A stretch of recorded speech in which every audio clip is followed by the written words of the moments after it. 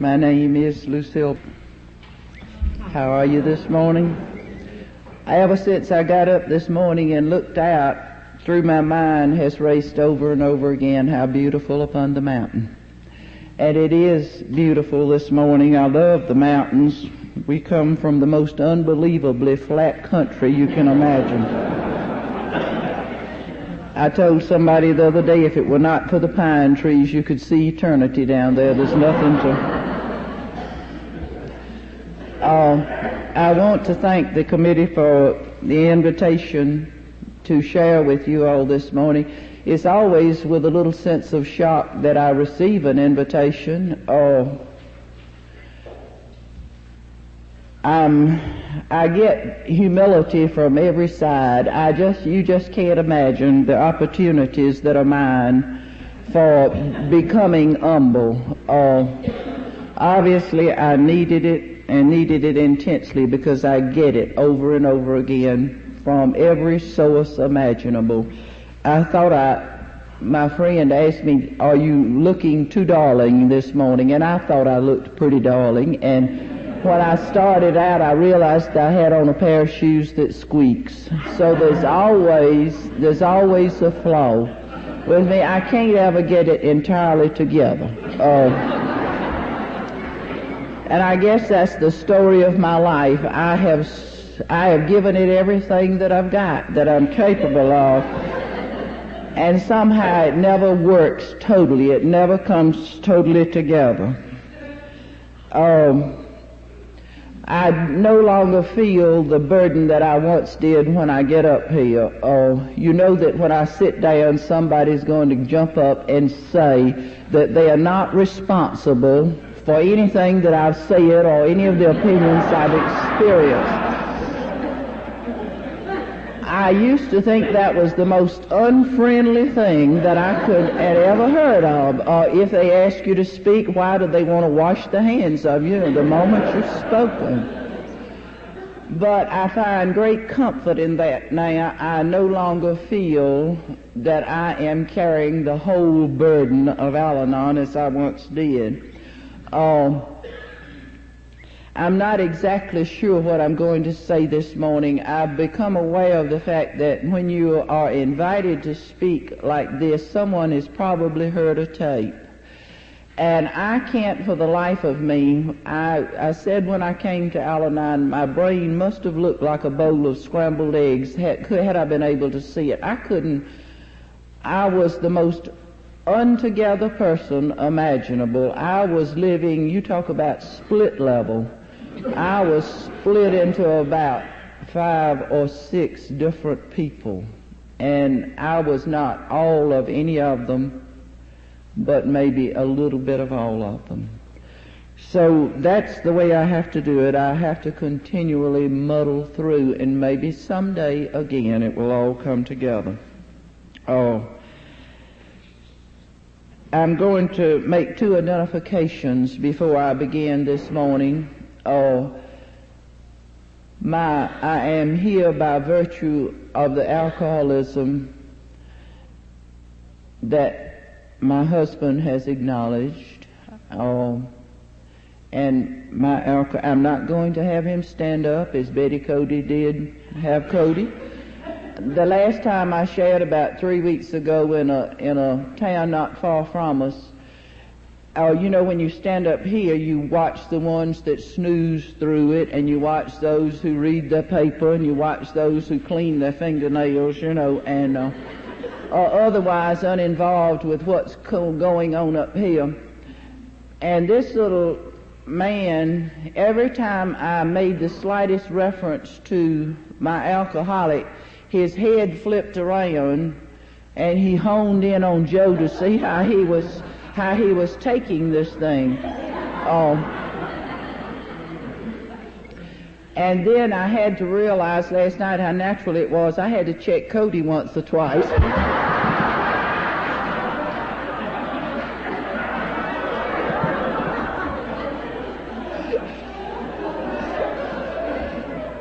And I think it's a tribute to the program that he laughed as loudly as I did. I think that's great.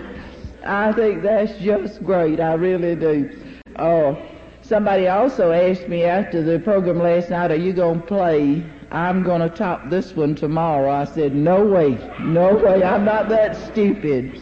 But I first was exposed to this program, I guess, and this, I'm not meaning to be dishonest or vague. It is part of the condition that I was in. I can't tell you the year that I came to Al-Anon.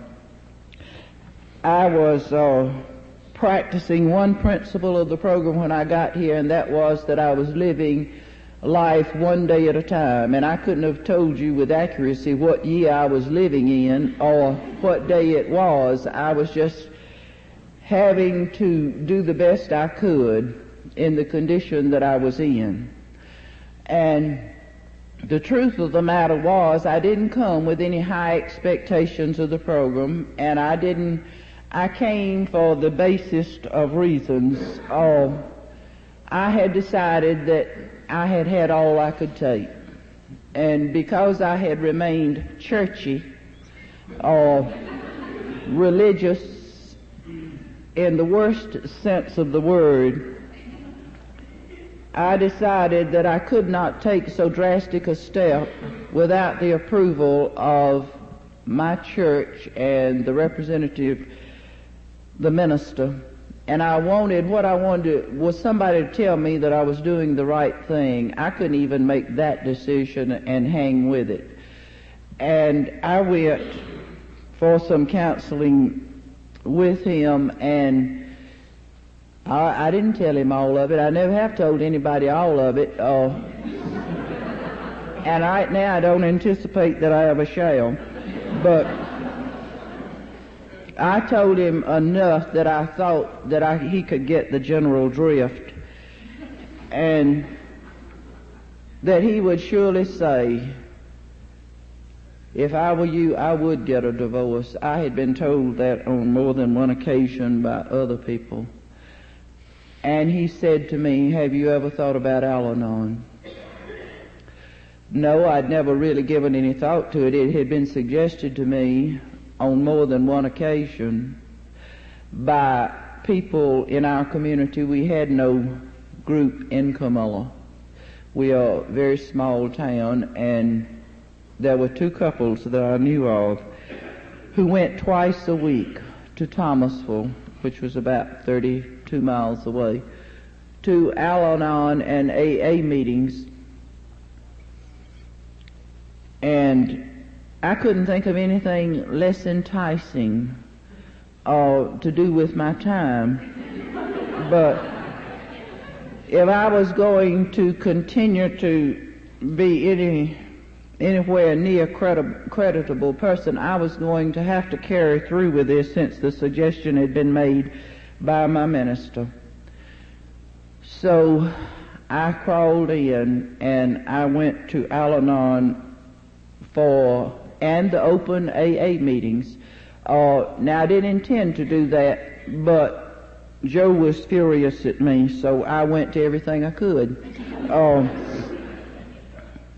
He was an unacknowledged alcoholic. I think he knew in his heart, and I certainly knew in mine.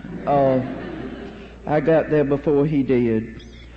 And I went, and I found something there that was so strange. It was so different from, they didn't ask for any credentials of any kind. They weren't impressed by the fact that I was a teacher by profession. They did not care. Nobody asked me what our income was. No, they just didn't seem to care. And it was the only place I'd ever gone in my life where you didn't have to have credentials of some kind.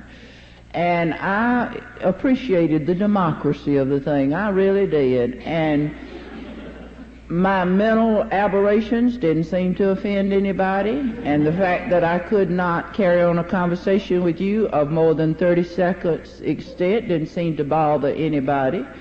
And if you were talking to me and I happened to be looking over your shoulder at something that was going on back of you, that was all right too. It had been a long time since I had experienced this kind of acceptance. and it appealed to me enormously. But we had a crisis with one of the parents that required a lot of attending, and I allowed, and it was really fantastic the way it worked out. My meetings down there were on Mondays and Thursdays, and when the dust had cleared, I had responsibilities in the nursing matter on Mondays and Thursdays. Now, I'm not sure how that came to pass. I don't know whether there was any manipulation or whether it was fate or what, but that's the way it worked out. I did not know when I came. I had so little left going for me. I did not know that I was sick emotionally, that I was sick spiritually, and I had developed a lot of physical problems. I was trying to take what had been handed me through my teaching and through my rearing and trying to apply it to a totally alien situation, and it didn't work. It was taking its toll on all of us. Since I have come into the program, I have had a change of mind. Since I came into the program, I have had a change of heart. And since I came into the program, my will has changed completely. I thank God for all of these changes. They were long overdue. And I have come to understand that if I am going to take this program and what it has to offer to me,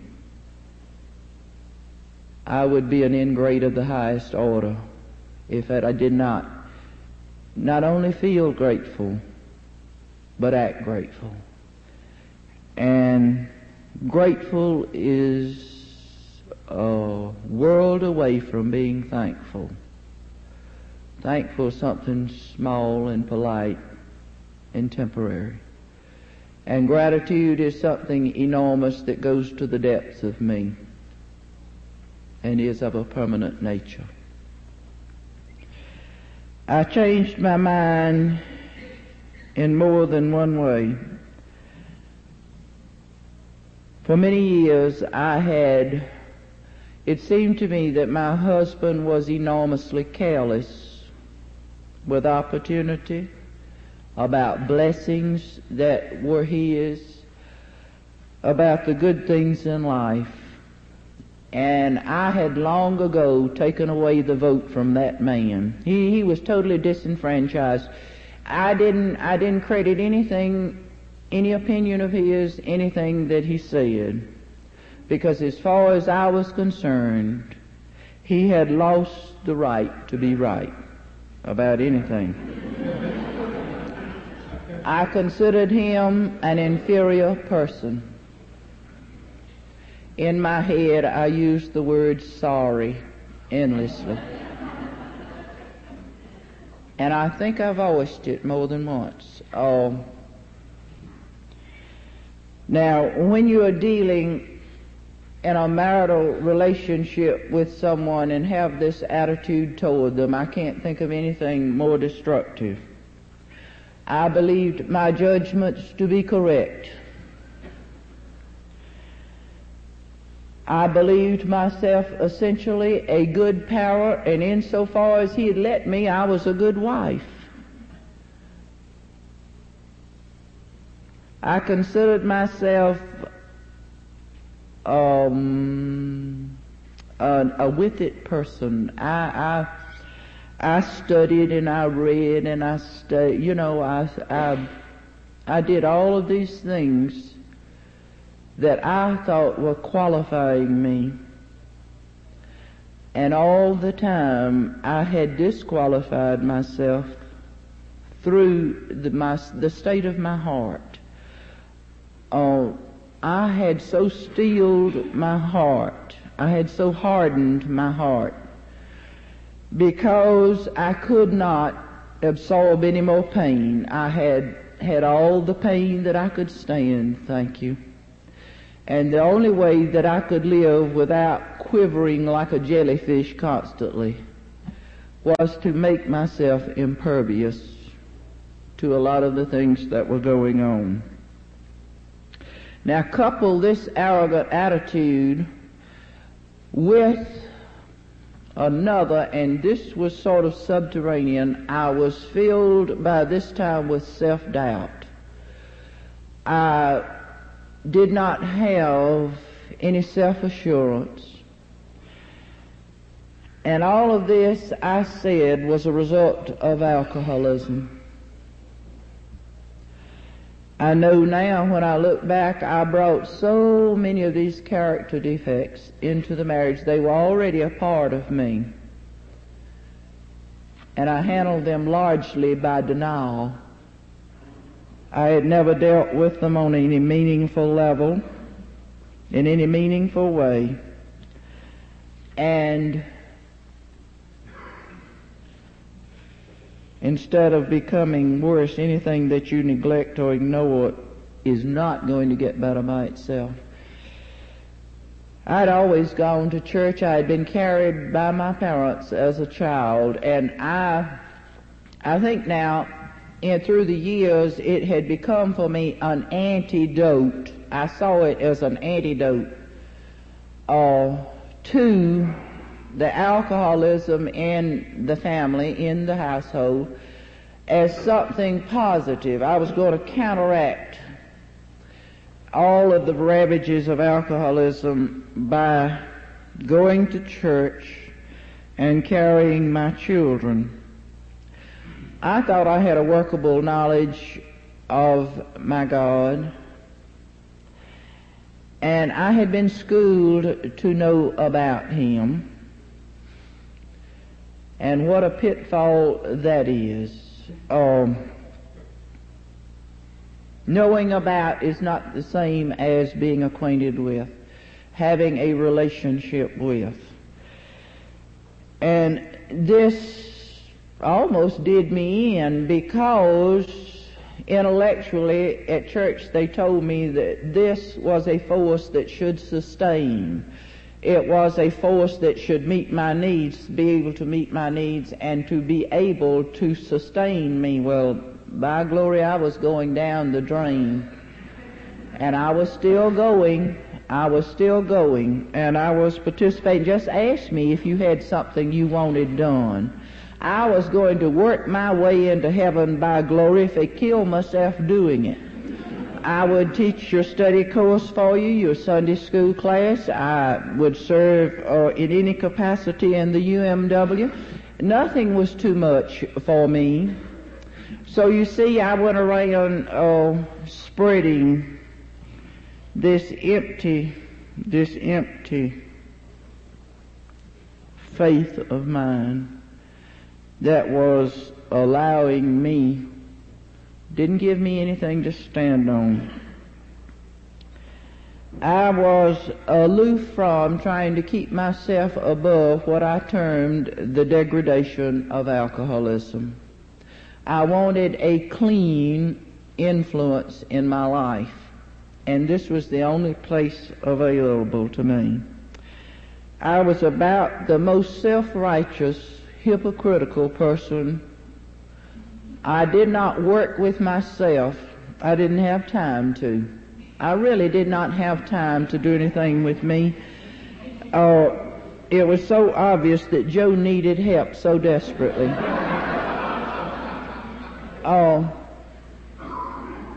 That man was under 24-hour surveillance. Now, I have been a sleepyhead all my life, and I trained my children. We have 5 children. And they, too, began to understand that this was their primary responsibility in regard to their father, that they watch him, that they see how many trips he made to the trunk of the car, or out to the dog house, or out to the well house, or wherever the bottle was stashed.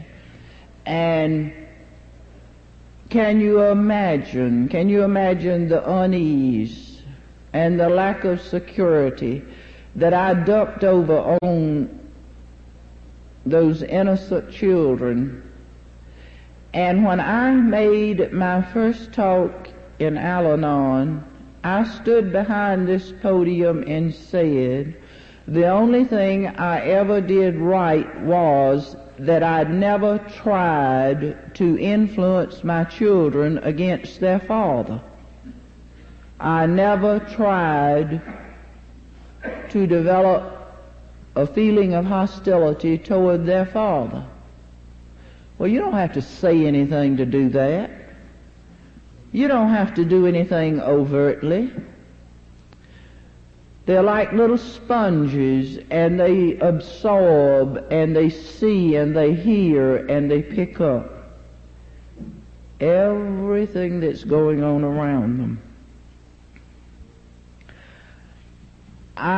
When I came in, depending upon whom I was with and with whom I was talking, by turn I loved my husband devotedly and hated his guts.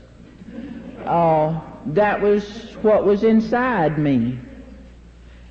And when a sick new Al-Anon comes in and they begin to open up a little bit, the first most horrible, devastating thing that they're going to share with you is, I don't really know how I feel about him. Sometimes I love him, I think I love him, but sometimes I just hate him so. And when Dennis shared yesterday about his feeling about the Al-Anons, we had some choice terms too.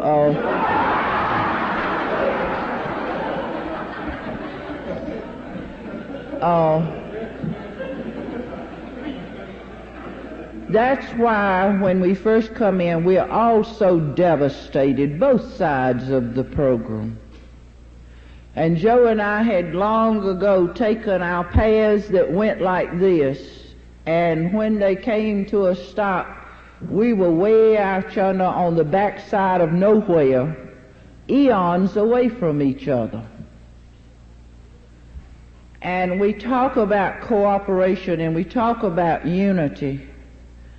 But when we come here, the needs that are so compelling, that are so unbelievable in every one of us, I wonder sometimes how the programs absorb that, how they have to be of a power greater than the components. We just come with such crying, unbelievable needs. All of us do. I had to be here a while before I understood that. I had always been more concerned with externals than I had internals, about how it looked from the outside. I had had the overwhelming desire for a number of years now to leave this man. I wanted to wash my hands of all of the things that go with alcoholism. I wanted to be rid of it. I wanted to be through with it.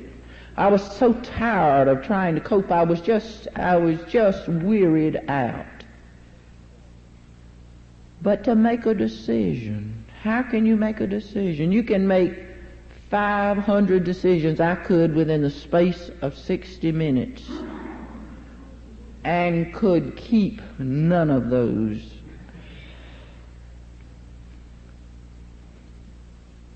I was so filled with anger and frustration and resentment. I didn't even know that I was angry with him. I had been punished more than once as a child for unacceptable acting out of temper. It was unacceptable in our family. I was punished when my temper was released and I acted it out in unacceptable ways. So what I had done was stuff it down inside myself.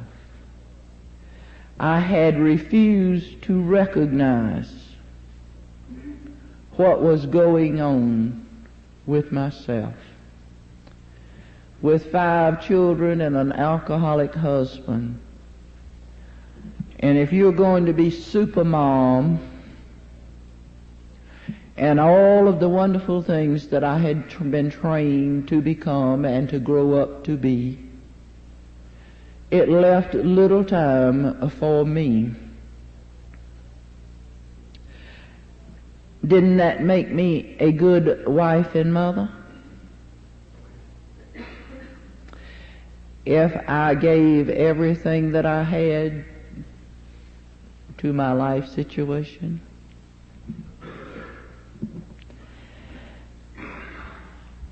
I have come to believe, the Bible says that you could divide all the people in the world between the sheep and the goats. I have another way to divide them. That's the givers and the takers. And sometimes I think that being on the giving side, the giving in, can be as much of a curse. We talk about, and I was giving from an empty pail. I was trying to give that which I did not have.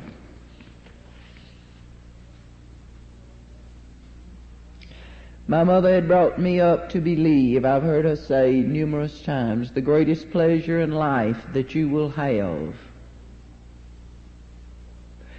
is when you do something to create happiness for someone else. Doing for others. Well, now this smacked of self-sacrifice and self-denial. And I perfected that to a high point. I really did. To almost the total destruction of self. I still am not entirely comfortable when I act from a selfish stance, just for me, something that just I want, just for myself. I still have a twinge of conscience. And I have been here for over 8 years, but I'm getting a little better about it.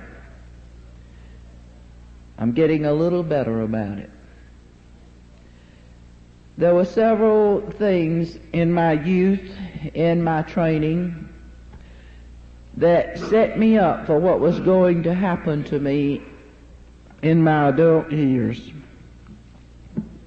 There were 6 children in my family, in the family in which I was raised, and the household included my maternal grandmother. Now, I'm going to make a small departure now and give you something different. I never had any doubts as a child that I was loved and appreciated.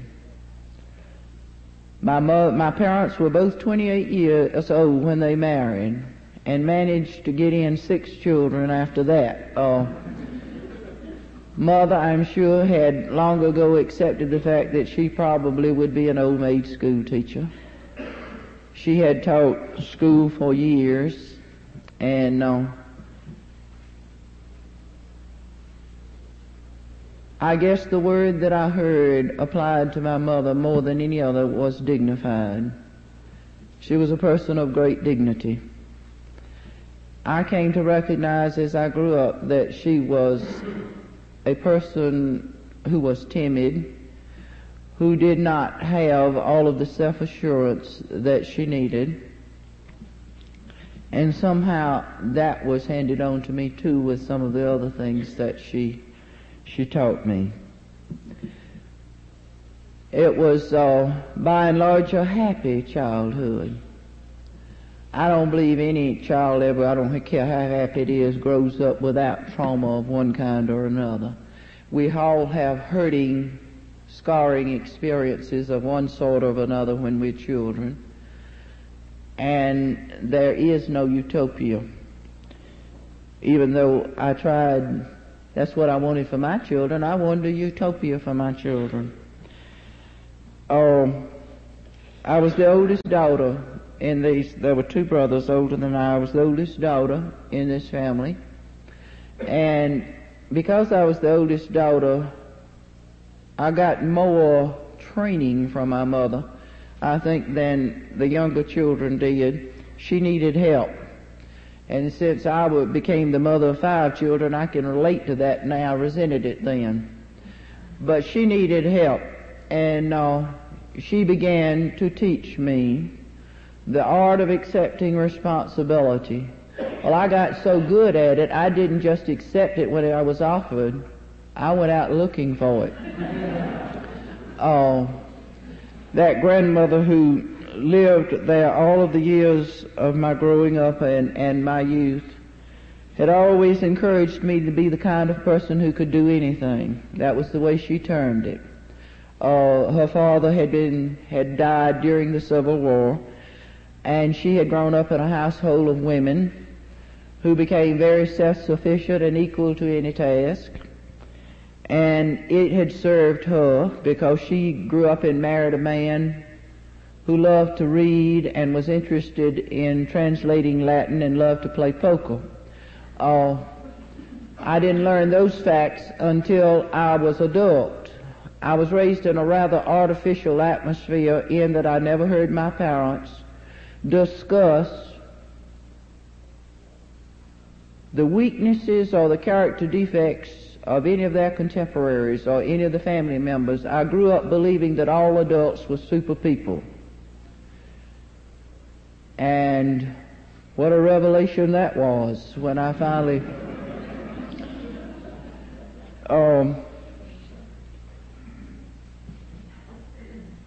I feel like it was a fairly wholesome rearing, and I was bundled up and sent off to college when I graduated from high school, and I didn't know I had any options. My mother didn't offer me any. She had long ago planned out our lives for us, and I didn't know until a few years ago that you weren't supposed to do that for your children. I really didn't. That you could allow your children to make some choices for themselves. After I had graduated from college and taught 3 years, Joe and I married. And to protect myself and my weak self-esteem, when I first came to this program, I implied that I didn't know there was any existent problem. Now, I loved social drinking. I thought it was fun. And since I had a little bit of the timidity and the shyness that my mother had shared with me, I realized that it sort of released, let down some of the barriers, and I thought, good idea. And I was always intrigued by the fact that I had been brought up to follow the rules. I had to obey all the rules. I'd go out of my way. I didn't want to transgress the rules. And here I was going with somebody. If it had a no parking sign on it, he immediately pulled up, wheeled in, and jumped out. Now I don't ever remember having a tow away or a ticket or anything, and if I had done that, I would have had to walk home or it had to have been a taxi in Camilla. I would have had to get a taxi. And he sort of didn't follow the rules, like I thought I had to. And I thought, well, this is fun. This is pretty neat, And so we married.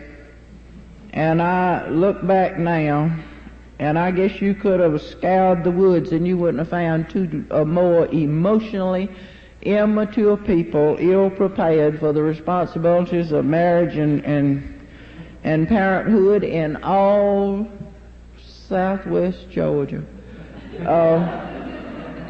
Betty Cody thought she was telling you something tremendous last night when she said Cody had 3 sisters and was an only son. Mine was an only son with 7 sisters.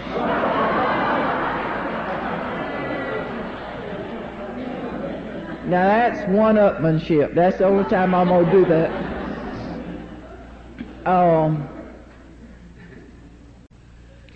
He was pretty impressed with himself. And you know, when you come across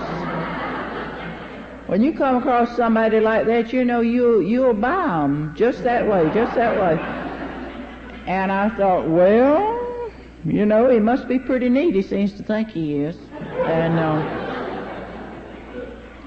so we got married, and we had those 5 children, 1 daughter and 4 sons. And I, too, have my suspicions about 1 or 2. But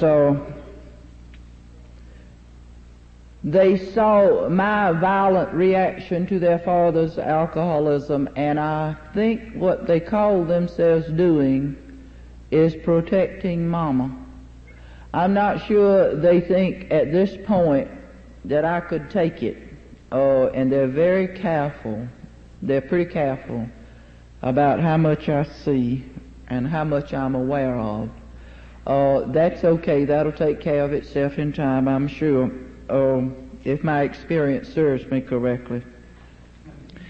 Now, when I came in here, into this program, they told me that alcoholism was a disease.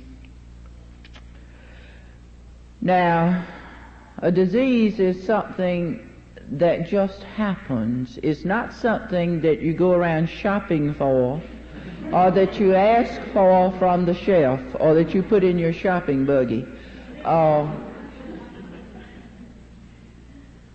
I really had difficulty with this for a matter of years. This was hard for me to accept. It was hard for me to appreciate.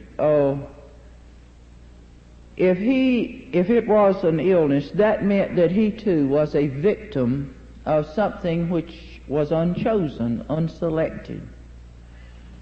If this was so, he was the victim too. I had always considered myself his victim. I had felt myself victimized for years. I felt that his alcoholism was something directed toward me personally. It was something he did just to make me miserable. And how am I going to depart from this attitude now? How am I going to handle this and make it fit in or groove with this concept of illness, of disease?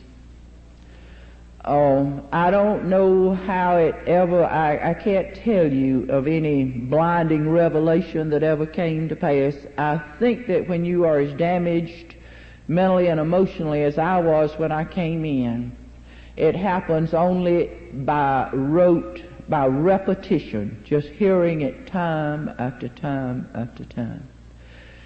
And some of these things I have heard until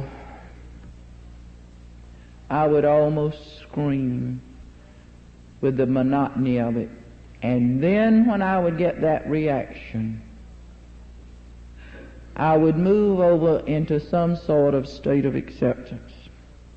Norma shared with you her favorite page this morning.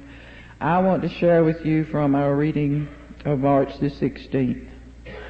Acceptance and surrender are the 2 attitudes that open all doors to us in the Al-Anon way of living. Yet they are the most difficult for many of us to acquire. No matter how badly we think life has beaten us, we still cling to the idea that acceptance and surrender are a kind of hopeless giving in, a weakness of character. Not so. Acceptance means simply admitting there are things we cannot change. Accepting them puts an end to our futile struggles and frees our thought and energy to work on things that can be changed.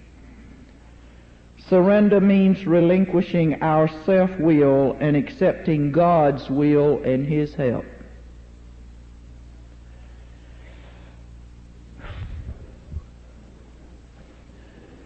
It was a long and difficult route from where I was to where this said I needed to be. I had submitted to a lot of things because I could do nothing about them. But never once in my heart and soul had I accepted them. I railed against them internally because they weren't acceptable to me. And I could not understand, I could not get this idea through my mind that because I could do nothing about them, that they had to be totally accepted emotionally. I had lived a yo-yo existence for so long, I found it almost impossible to get to any state of mind or any place where I could stand comfortably and stay there.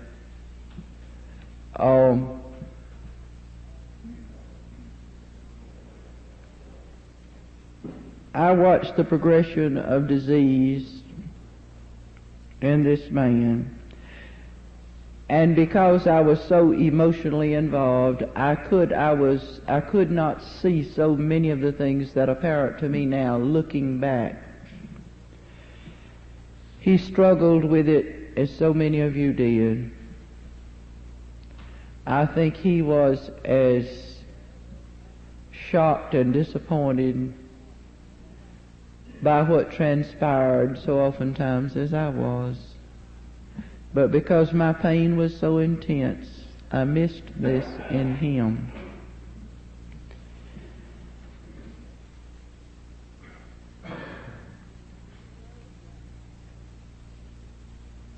Our children began to grow up, and I began to see reflections in them of the emotionally sick household in which we were dwelling.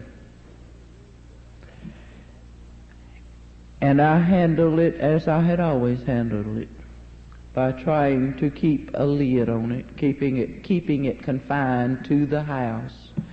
We lived in this small town, and there was really no anonymity as such.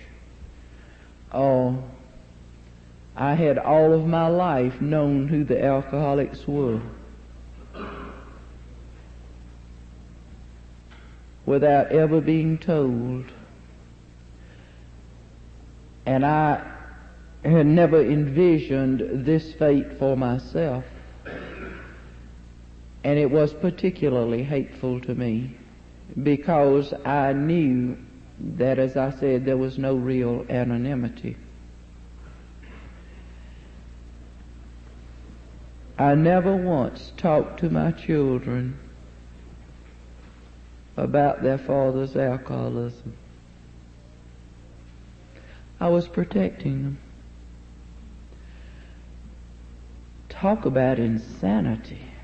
They lived in the house with it 365 days a year, and I didn't talk to them about it because I didn't want to burden them.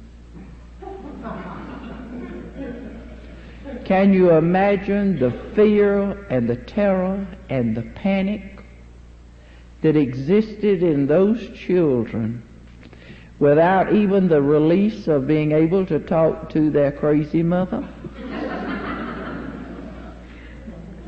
I didn't want to stigmatize their father for them. This was inevitable, that the second to youngest son and those last two children, in true alcoholic fashion, had been born about 15 months apart, and it seems that there was a joke made one day to the second youngest that Mama's gotten a new baby and you'll be my boy now. And I think he thought, good, well, I'll have Daddy and Bobby will have Mama. But it doesn't work out that way, The alcoholic parent is available sometimes, and sometimes he's not. And it depends upon the course of the disease, not upon the timing of the need. of the child or the other person. And he went to kindergarten. Never did he make an adjustment. Never. He was as if he were crammed down in someone else's skin. He was never comfy. He never wanted to go anywhere. He couldn't make friends. Oh, he was different. And then when the time came to start school, I would pick him up in the afternoon, and he'd crawl in the back seat and sink down into the foot and break into these just racking sobs that would just tear your heart out. Just sob and sob and sob all the way home. And I didn't know how to deal with it. I was terrified of what was happening, and I'd always kept the lid so tightly on everything, and I saw that I didn't know how to deal with this, but I felt like it was beyond anything that I was capable of. But I was going to give it the old college try. And I would send him back to his room and say, "You cannot come out until you have yourself under control." And the sounds that would come from that room and go back down, he would have ripped all of the bedclothes off the bed and swept everything off of the shelves, and just like a storm, a 6-year-old storm. And then when he had just acted out all of that rage and frustration, he would throw himself on the bed and sob himself to sleep. This sick woman watched that child do that for a matter of months. And then it just became so arrant and so unbearable that I had a conference with his teacher, and she strongly suggested that he needed help, professional help. Well, I had mumbled once or twice something about going to a psychiatrist or a psychologist, and my husband said, "I hope you have the money for it. I'm not paying for any such trash." But he realized that the child was in need, and I found help for him. And he went. And the way he had always handled his outside contacts was to just go underground. He just was not there. It was just as if you'd taken an eraser and erased him. And he went and sat in the office with that man, appointment after appointment after appointment. And then he called me back for a second conference one day, and he says, "I can't get, he will not share with me, he will not tell me one thing. He will just sit here and cry." And he asked if there was anything that I could tell him, and that was the first time I ever used the word alcoholism in connection with my husband. And was stricken to the core of my being by the fact that I was being disloyal in saying this about my husband. Well, he had his therapy, and he did get better. He's still different. I'm not sure how much good feeling he has about himself. I have one or two pretty arrogant ones. I don't know how real that is, but this one is still has a lot that seems to be lacking. They told me when I got here I had to let go and let God. Now, I'll be utterly frank with you. I couldn't remember any time in my life when God had come with a lightning flash and directly intervened in any nasty situation in my life. And if I let go, I just knew everything was just going to hell in a handbasket.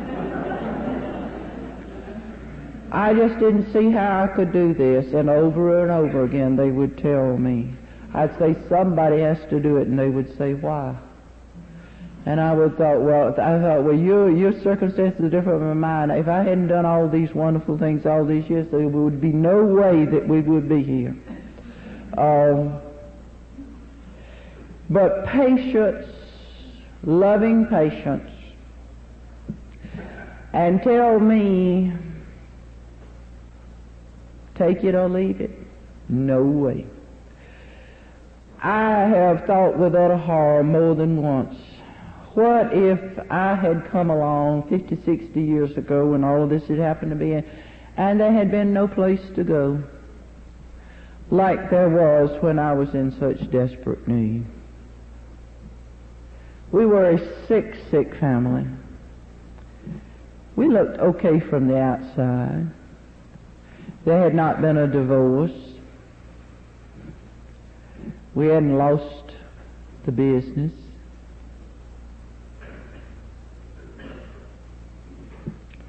We were still doing some of the things that normal people, quote, do.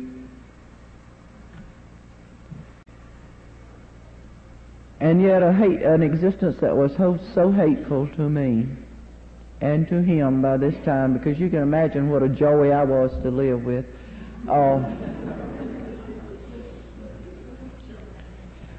I was really a joy. I really was. I didn't even have any tolerance for myself by the time I got here. I was a frenzied bundle of activity. And I didn't know, as I told you, about all this anger and this hateful feeling that I had stuffed down inside myself. And as I began to release a little bit of it, I began to feel like I had been deboned, as if every bone in my body had been removed. And I felt like I must be suffering from a terminal illness of some kind. And then someone made reference to adrenaline one night, and I knew that for years I had been flying around with this overabundance, this adrenaline just pumping like mad, trying to outrace myself and the facts of my situation. So the serenity almost did me in. I was afraid I was going to have to take to my bed. Unaccustomed as I was to it, it was such a strange sensation. And it didn't come immediately. I was so stupid when I came. I thought, I'd always read voraciously, and I just madly dived into this program. I was going to be better at it than anybody else ever had been. I was going to do it better than anybody ever had been. And I was listening to a tape by Joel from Tyler, Texas this week, and he said, in this deep bass voice, he says, at times I was almost godlike.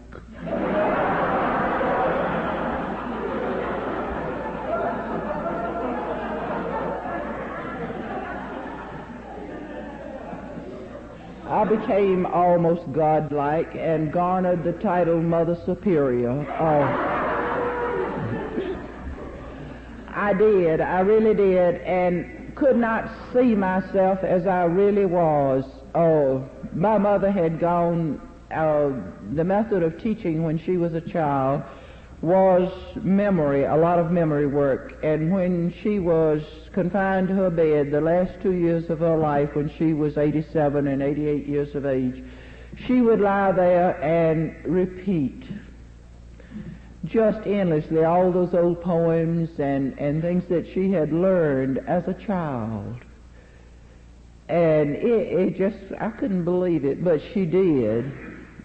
And one of her favorites was Robert Burns' Would that God the gift to give us, to see ourselves as others see us. And I thought that would be neat that'd be a neat gift to have, it really would. But I have come to thank by God that I never could. And if I really could have seen myself as I was, I would have died through utter sheer shame. I had not. I told someone this morning, they tell us that we'll probably stay on the pink cloud for about 3 months. I stayed for about 4 years. I was giddy. I was idiotic with utter excitement and the utter release of myself from all of this secret existence that I'd had to live for 20 or 25 years. And it was no small thing to me to go somewhere where people, when I would try to express myself, and before I get through, somebody would be saying, yeah, I know. Nobody had known what I was talking about for years. Oh, it was as if I was speaking an entirely foreign language. I must inventory daily. I can get off the path faster than anybody you ever saw. My trolley just goes running off into the wild blue yonder, and I have to stay in constant contact with the principles of this program, and I must inventory myself daily. I came in and I found hope, which I didn't even have a speaking acquaintance with it for years. And it gave me hope for the present, for the day in which I was living. And it told me that I did not have to worry about tomorrow all the days thereafter.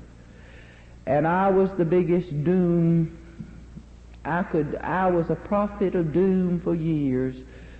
We were just going, everything was going to go down the drain, and we were just going to be. And I didn't realize how poverty-stricken I was. I had more things of the world than I did of the Spirit. Only God could have helped me in the condition in which I was in. And He was there all the time, and I did not know it. I really think that I took the first step before Joe came to the program. I had become so weary with myself. Do you know that feeling? I grow weary. I grow weary with the things I hear myself saying. I grew weary with the things that I kept doing.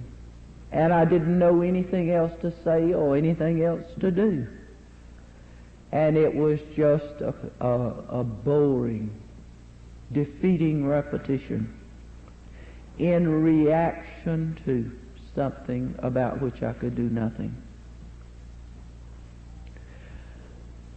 I was loaded down with all this load of anger, and when I recognized that, I was immediately stricken with guilt.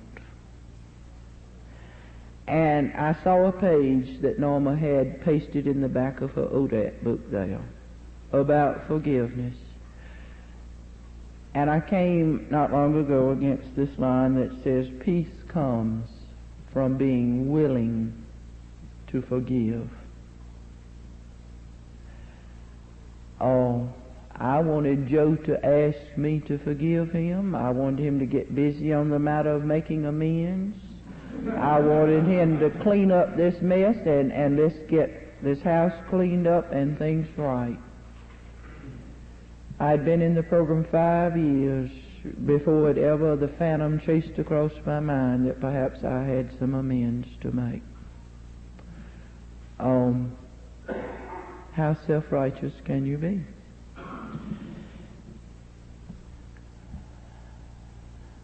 I am willing to forgive, and I can't think of anything more precious in my life now than the fact that you can be just as tacky as you want to be.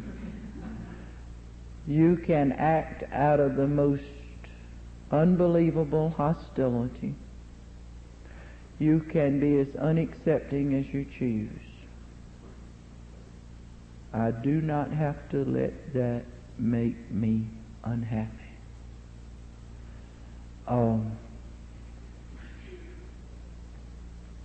When we married, I gave him the responsibility for making me happy.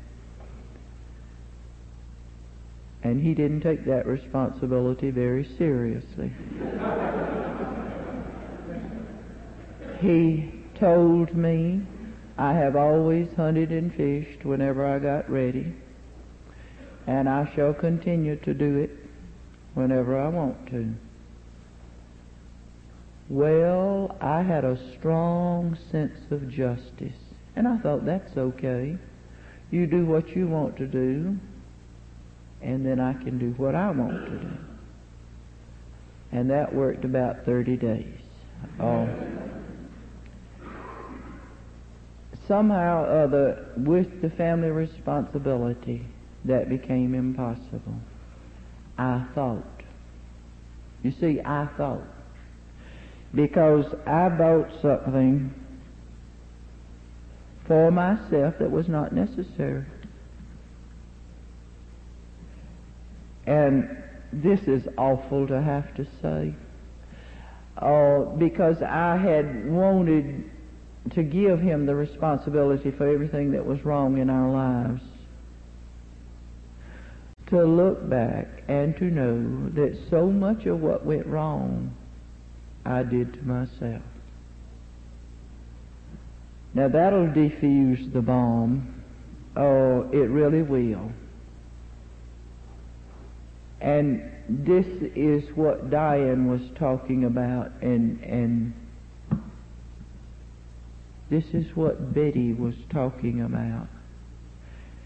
And it doesn't happen suddenly. And if there are any of you who are in here who are comparatively new in the program, I want to tell you from my experience, because I was so extraordinarily brilliant.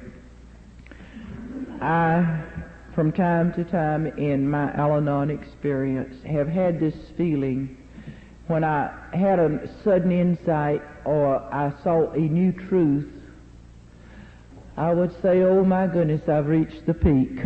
This is it. I know it all now. And almost immediately, I am given the opportunity to fall flat on my face or make a fool of myself in some unusual way that I'd never thought up before. And I know that there is always more. This is a spiritual program, which means that I am dealing with the inner person. And it is an endless, bottomless reservoir. And because of this program, and I feel that it had to be devised by a power greater than man, and then offered to us through people of faith, and to know how it is served in my life, I'm just one person. I'm just one person. I want to share one more little thing with you.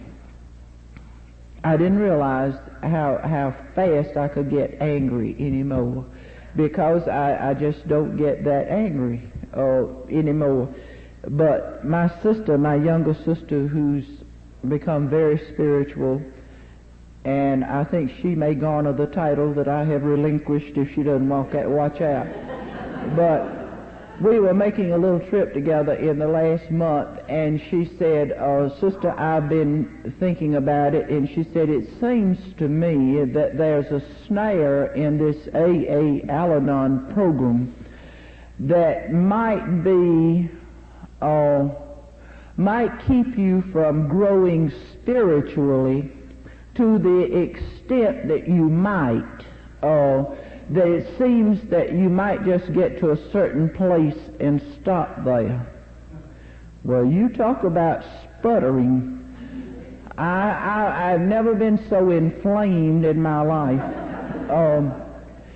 She's younger than I am, and I told her, I said, let me tell you one thing right now. I'll talk to you about most anything. But I said, in the first place, you watched my alcoholic situation. Watching it and living it is slightly different.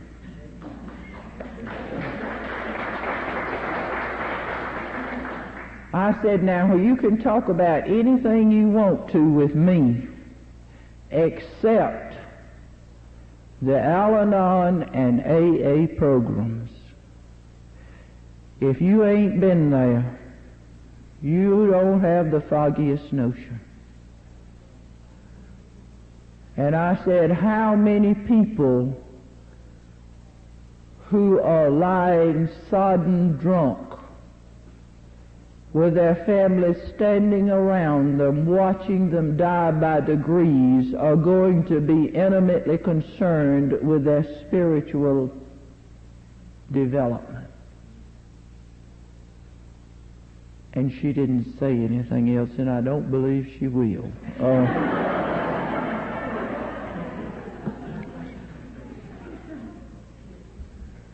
These programs survive an avalanche of sickness flowing into it daily. Right? It's unbelievable. When you think what these programs sustain. We get them coming in wanting to rewrite the 12 steps immediately. You know, they're not in the proper order. It could be better worded or whatever, and I was one of those too. But it absorbs it.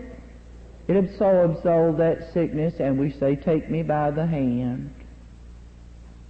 I have something I want to show you. I have something I want to share with you.